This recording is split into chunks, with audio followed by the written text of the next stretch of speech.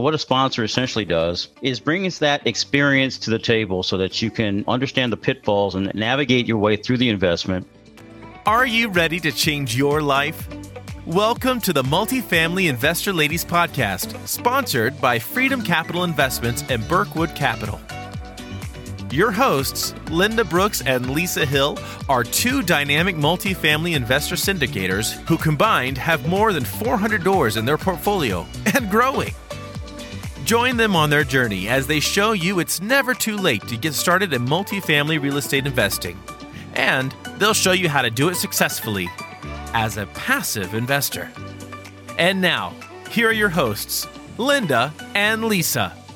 Hello, everyone, and welcome. I'm Linda, your co-host. And I'm Lisa, your other co-host. We are really excited to have you join us for our Multifamily Investor Ladies podcast. We are multifamily apartment investor syndicators, which means we research, find, analyze, and raise capital or funds with our passive investor partners to acquire large value-add multifamily apartment buildings throughout the country. And we're going to show you how it's never too late to earn passive income.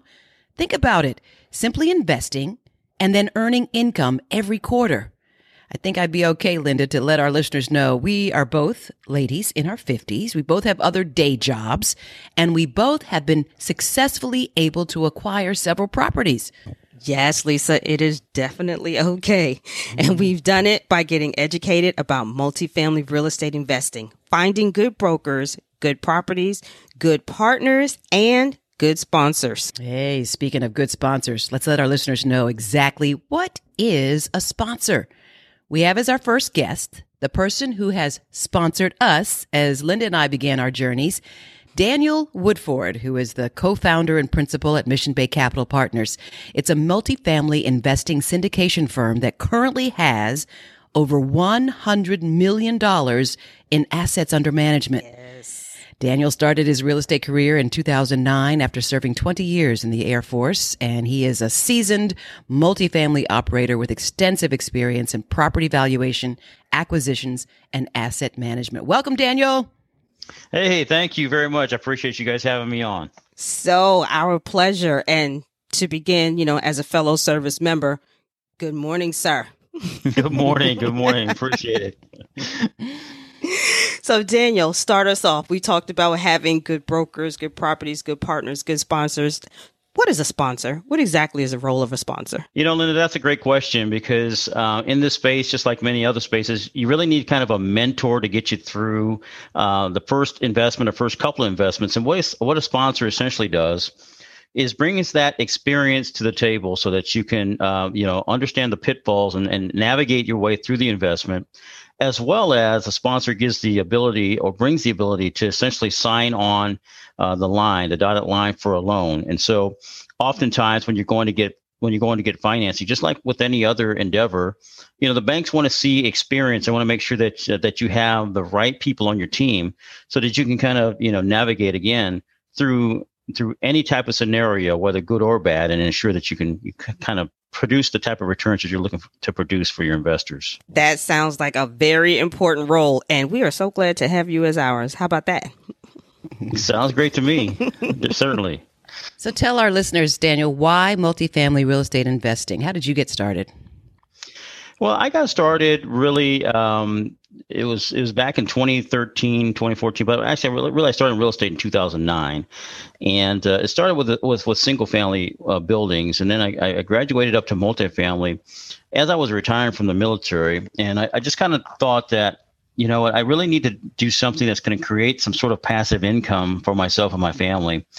And I really needed to, replace my income because, like most folks, when they're getting ready to retire, they're facing either probably another career, particularly in the military. When you retire, you usually retire when you're around 40 or so. And, most people are just not ready to retire at the time financially. And so I really understood that I needed to create some sort of income, or else I probably would have had to do another W-2 job for another, 15 or 20 years and traditionally retire at, 60, 65. And so what I did was nights and weekends, really, I was just out pounding the pavement, trying to get involved in the real estate, started fixing and flipping homes, and then eventually transitioned into multifamily. And from there on, when I retired from the military in 2014, I was able to do real estate full time. So that was the main reason, was to kind of replace my existing income that I had at the time, so that I can really pursue the dream of what I had, which was to acquire multifamily properties. You mentioned the fixing and flipping. You just tackled Baltimore. That was your first city, right? Yeah. Do you still have your single families there? Yeah, we still hold a handful of properties there in Baltimore. We don't actively acquire anymore. We just kind of, I guess, maybe for nostalgia, maybe I'm not sure, but we still hold those properties in Baltimore. And to be quite honest, had a good time in doing the single family side of it, but really understood that if we were going to scale this business, I really needed to get into multifamily. So that's what we did. Nice. And by getting into multifamily, you helped us get into the business. How do you help others? Well, one of the things that we do here at Mission Bay is that's one of the things that we do is that we help others kind of get their to get involved or get started in multifamily. And so we work with individuals like yourselves and maybe 3 or 4 other folks. And we kind of help them acquire their first couple of buildings so that they're at the point where they've got the experience themselves. They're able to go out and do the lending typically on their own and basically try to jumpstart their businesses for them. Nice. Yes. Thank you for doing that. Lisa and I definitely appreciate it. Yes, for sure. So our audience consists of mainly passive investors, Daniel, for our podcast, and they are considering multifamily real estate investing, right? But what advice do you have for considering it as a viable option for passive income? Well, one of the things about the real estate, it really is a kind of a relatively safe asset class when you talk about multifamily properties, because typically in a single family property, there's a little bit more risk there. You lose one tenant and basically the entire building is not getting paid for until you find a new tenant. But in multifamily, you don't have that type of risk. You've got maybe, we typically look at 100 units and above. You got a 100-unit building. If one person moves out, you're still cash flowing. So that's one of the things that we really liked about it. The other thing that we really liked about multifamily is the economy of scales. And that is, we could have, like in Baltimore, we still own a handful of properties and we got to run all over town to service those properties. If there's a roof leak over here, we got to run over there. If the water heater goes out over here, then we run over there. And it's just not efficient. Whereas in a multifamily, it's all housed basically in one complex or one building. So that's one of the things that we really like. And typically a multifamily project is able, because of the stability, it really is able to produce a quarterly cash flow for investors that's relatively predictable and relatively consistent. So that's one of the things that we really enjoy is that at each and every quarter when we send out our distribution checks, obviously we enjoy getting that out to investors based on the expectations that they have. Those are definitely benefits for passive investors to invest in multifamily. And speaking of benefits, I understand that there's also some considerable tax benefits, unlike the stock market, which also produces passive income. What are the tax benefits of multifamily real estate investing? Yeah, I mean, there's really a handful. Not only get into maybe a couple of them, and one of them that really has an impact is this thing called depreciation. And in real estate, what the government allows you to do is to basically write off the entire building as part of your investment. And so the entire building is written off over a period of time, and so that helps essentially create favorable tax situation for you, because typically the way we do it, a significant amount of our cash flow, it has minimal tax during the hold period. So that helps a lot of our investors because they don't have to pay taxes, or maybe it's deferred, I should say, for a later time. So that really is a nice feature. The other one is what many don't know of, and that is a 1031 exchange, which really allows us as real estate investors to sell a property, take our profits from that property, and then transfer it into another like-kind property, and we can defer our taxes on that. So that's what allows us to get into larger and larger and larger properties, and also defer the taxes, so that when we do that, our investors are not having to pay a big tax bill at the end. So we really like those two features, particularly with regards to real estate. And unlike the stock market is quick money, multifamily real estate investing is slower money. Let's put it that way, right? I mean, it's not a quick turnaround. It's an investment over a period of 3 to 5, and sometimes 10 years sometimes, right? That's right. That's absolutely right. And really, it's dictated by the market. So we typically look at holding a property for 5 to 7 years. But there are times when the market, and currently this is one of those times when the market is really favorable to sell a property. And so we're selling several properties and seeing some significant returns for our passive investors. Nice. Very nice. So the newer investor may be thinking, this is only for high net worth investors. I mean, after all, the average investment is $50,000. And so some people may not have that type of cash laying around and think that this investment opportunity is not for them as a result. How can the average person get in on a piece of the action, if you will, or get involved or be able to invest passively in a multifamily real estate deal? Yeah, I think one of the things that is probably overlooked, and only a certain percentage of the nation really knows this feature, and that is what's called a self-directed IRA. And that really allows our investors to tap into some of their retirement funds. Now, we don't ever go out to our investors and say, hey, can you go and get your entire retirement fund? Let's go move it into a multifamily building. What we always say is, hey, let's take a small portion. Let's diversify a small portion of your retirement account that typically is tied up in the stock market. Let's move a small portion of that out into what's called a self-directed IRA. Allows the investor to invest their retirement funds in real estate. And that has proven to be very successful for not only us, but for many of our investors to get access to retirement funds that maybe not be seeing the same type of returns that they could see in real estate, and moving it into real estate and diversifying in that manner. What do you look for before deciding to invest in a property, Daniel? The first thing that we look for is really, we look at the returns. The first thing is that we do.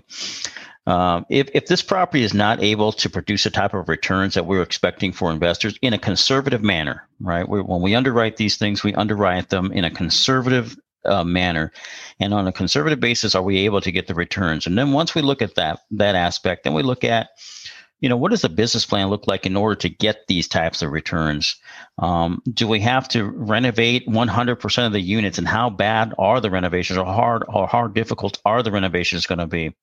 Do we have to transition a tenant base? Maybe we're moving a property from a certain class of tenant base up to the next class of tenant base. And of course, whenever you do that, you're raising rents, and it's all a part of the business plan. When you raise rents, you're raising the value of the building, thereby creating a return for your investors. So we look at business plan, we look at how conservative our underwriting can be, and then finally, what's most important is we want to make sure that we can hit those returns that we're promising, or we're basically promising to investors. And that is a great segue to our next question. You talked about valuation of the property and business planning and underwriting. There's always that delicate balance between what the seller thinks the property is worth and what the buyer wants to pay for the property, right? Which of course goes into your underwriting consideration. How do you manage that balance? Yeah, when you look at what's called, typically when a property comes out, you get an offering memorandum from a brokerage firm, and it kind of describes the entire asset. They kind of put in there what they believe the year one projections are going to look like, and oftentimes those projections, obviously, they're trying to sell the building. They're a little rosier than we project as investors. We want to make sure we're even more conservative. I think you guys can recall some of the projects that we've worked on, where we've looked at the projections, and perhaps they've projected lower than expected payroll expenses. Well, we always try to max out. If you recall, it's one of the things that we did on one of the projects that we worked on, is we max out our payroll expense just to be sure that we're able to hit it and we're not going to miss the mark there. And if you recall, we went through all of that together on several properties. And that's kind of what we do. We underwrite it conservatively, make sure that we can, and then not only that, but we can consult with our property manager to make sure that whatever we've underwritten can be executed, right? That's part of the business plan execution part of it. So we make sure that, and I remember, we were all in those discussions together when we talked to our property manager and said, hey, can you hit the payroll number? What do you think about utilities? What do you think about marketing? What are we going to have to do to transition this property or execute this business plan? And so that's basically what we do. In acquiring a property, you have when it comes to capital funds, to raising funds in order to purchase the property, you have a combination of a bank loan and a combination of funds that you raise from passive investors, right?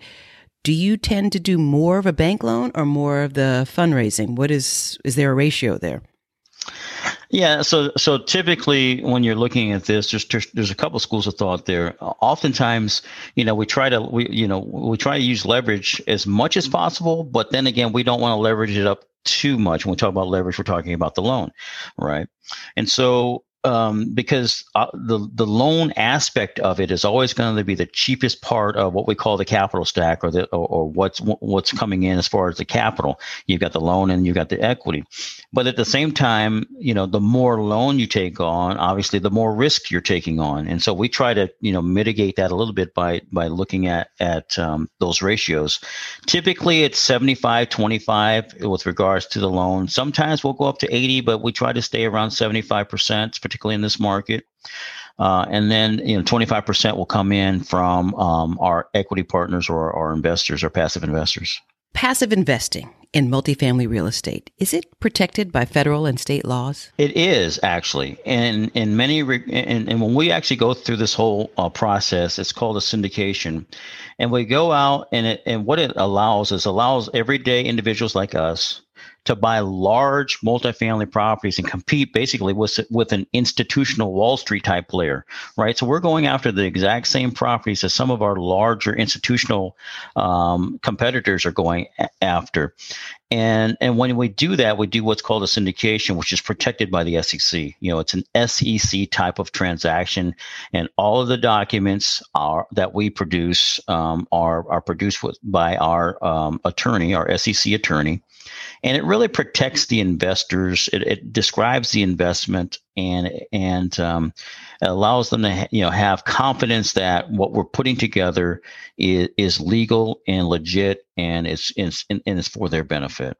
Thank you for that explanation, Daniel, because when we opened up the podcast, we talked about the fact that Lisa and I were syndicators. And so having you explain what a syndication is kind of just brings it full circle for this episode. You mentioned, you talked about brokers. We talked about property managers. We talked about us working together collaboratively. Who else should we have on, quote unquote, a syndication team or team of people that are helping to acquire a multifamily real estate property? Yeah.